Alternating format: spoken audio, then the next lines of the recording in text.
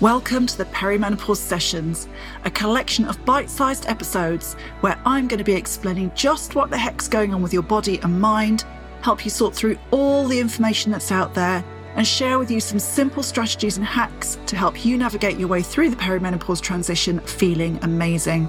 My name's Alex, founder of ChickFit and fellow perimenopause woman.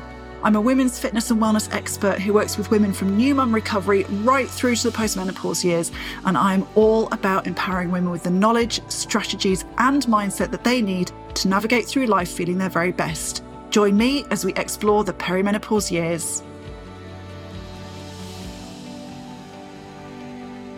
Hello and welcome back to another perimenopause session.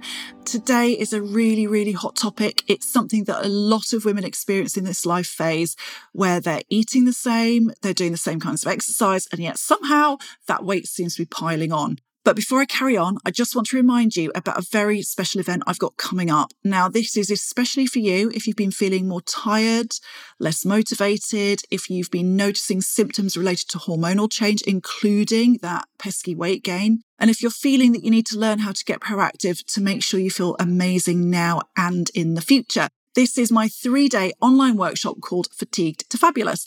And over the course of the 3 days, we're going to dive into the 3 main pillars for a happy, healthy perimenopause: the mind, the body, and the soul. So if you're ready to go from feeling a bit tired and unmotivated and maybe a bit overwhelmed by all the info that's out there, and you just want to feel more energized, you want to get proactive about your health, wellness, and fitness, then you do not want to miss it. Just hit the link in the show notes to join us and do it now. Pause. Do it now and then come back, because I know that life gets busy and you forget. And I'm going to go live for 30 minutes each day of the workshop to teach you the fundamental foundations to a smoother journey through the peri to postmenopause years.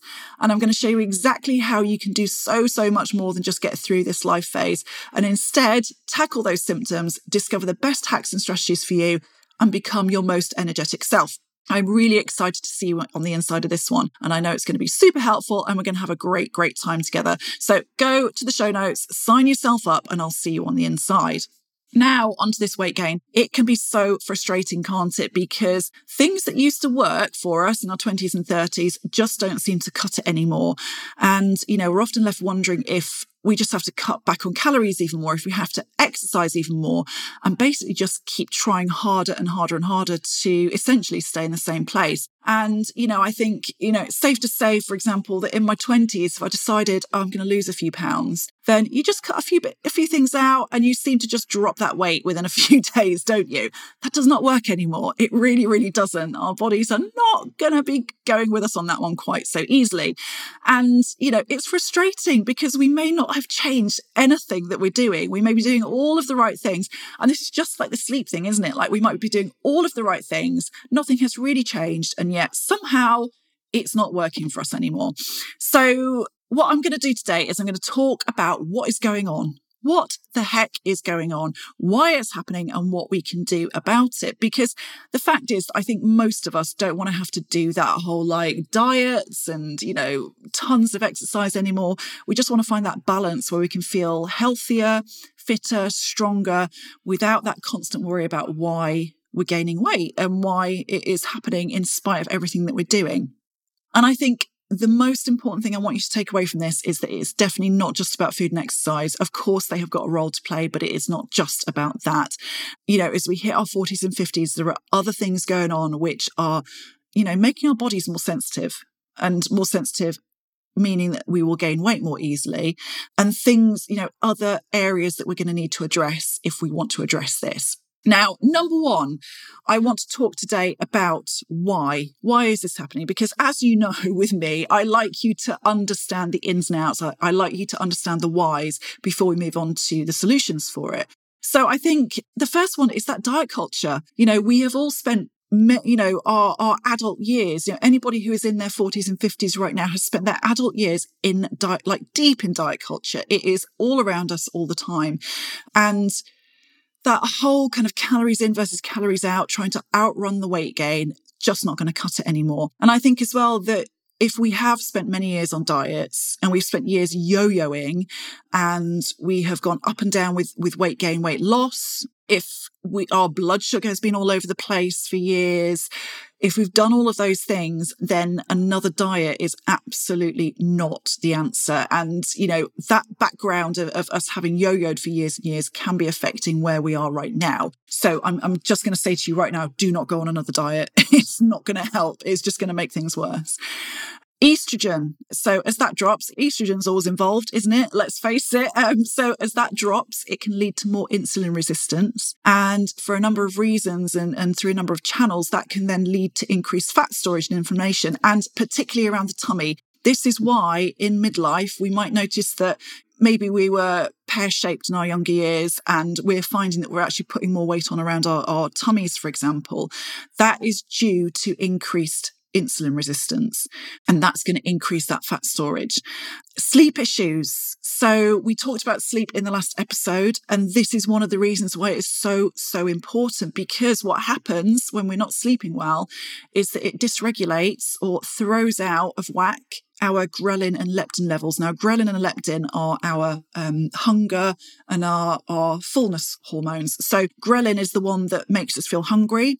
Leptin is the one that tells us we've had enough and we feel full and satisfied. And what essentially happens is that when we're not sleeping well, our ghrelin increases, our leptin decreases. And so without even realizing it, we may be eating more than we think we are because we're just more hungry. Muscle loss is another thing. So from our mid-30s onwards, we lose muscle. Now, we don't lose loads and loads of it every year, but obviously it compounds. Each year we lose a little bit more.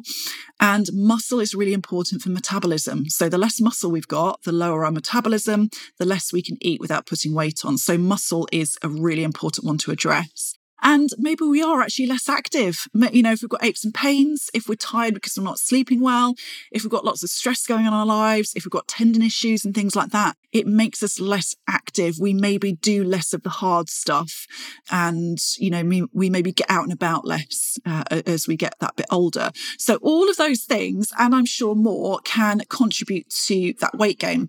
So what's the solution? That's what we really want to know. Sorting out stress and sleep.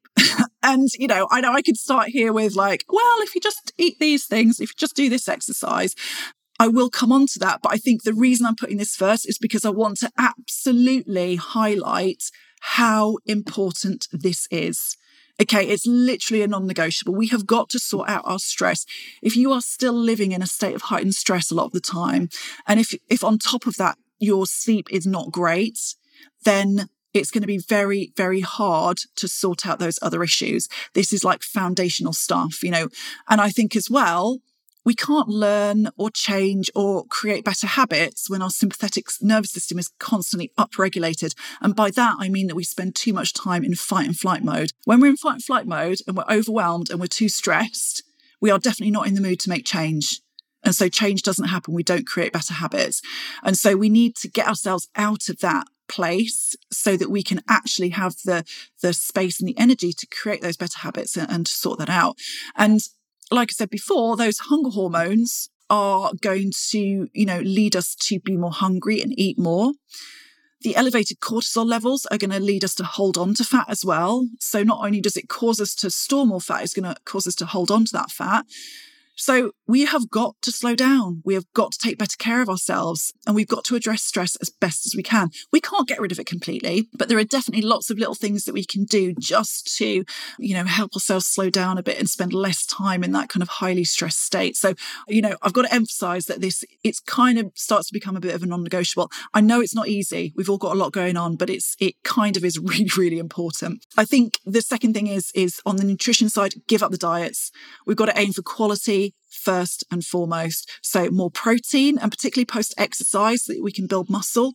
Less sugar, ditching the processed foods, reducing the alcohol and caffeine, because they are going to mess with cortisol levels, for example, which, like I said, is then going to affect how much fat we store and where we store it.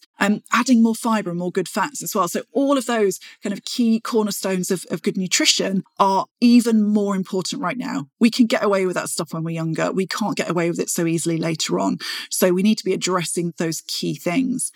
And then, of course, exercise. Again, moving regularly is non-negotiable. We have got to move, and again, if we're sitting behind a desk being stressed all day long, getting to the end of the day, we're too tired, so we don't exercise. So we lie on the sofa and we eat the chocolate, and then we go to bed, and then we wake up at 3 a.m, and then, and the cycle continues. And that's the place that we end up. So, it's not as simple as just eat these foods or do this exercise. It's like a whole kind of life overhaul, I think. And, with the exercise, we can't just go hard or go home anymore. We can't do that all the time because that's going to deplete us. It's going to increase those stress hormones too much. But we also can't just depend on the slow, steady stuff on its own as well. So, what can happen a lot is we go towards I'll just do yoga and Pilates now because this hurts and that hurts and I can't jump around like I used to. But we've got to do a bit of both. We've got to have the slow restorative stuff, but we've got to, lift the weights and do a bit of HIIT workouts and things like that as well. We are going to talk about this in the next episode. The next episode is all about the best exercise. So if you want to find out more about that, please listen in and I will go into that in a bit more depth. But what do you think? I'm sure you know a lot of this already, but I think that understanding the whys and the wherefores is really, really important as well. I think once you understand the whys of what is happening, you start to connect the dots a little bit more easily. And I think the main thing I want you to take from this is it is not at this point about running after another diet or adding more exercise or trying to burn more calories. It's actually about making some deeper lifestyle adjustments in all areas of your life. We've got to get some of those fundamentals absolutely nailed, but have patience with yourself. Do it a step at a time, create those small changes, and also know that to see change, you are going to have to change as well. And, I'm not one of those kind of, unforgiving PTs. Like I do have a lot of patience for my clients, but I know from experience that a lot of us say we want to change, but we're not really prepared to change ourselves. And at this point in life, we have got to do that if we want to see those positive results. But what you get at the other end makes it all so worth it. Now, next time we're going to talk about the best exercise for the peri to postmenopause years and the key elements that you need to be incorporating, not just for the here and now of the weight loss, but for quality of life and to make sure that we stay strong, sharp and healthy. So please do join me again next week. In the meantime, don't forget to head to the link in the show notes to join us for the awesome free Fatigue to Fabulous challenge. And I am going to see you all next time. Thank you so much for joining me for the perimenopause sessions today. I hope you've enjoyed this episode. Please do leave me a rating or a review. And of course, make sure you subscribe to keep up to date with future episodes.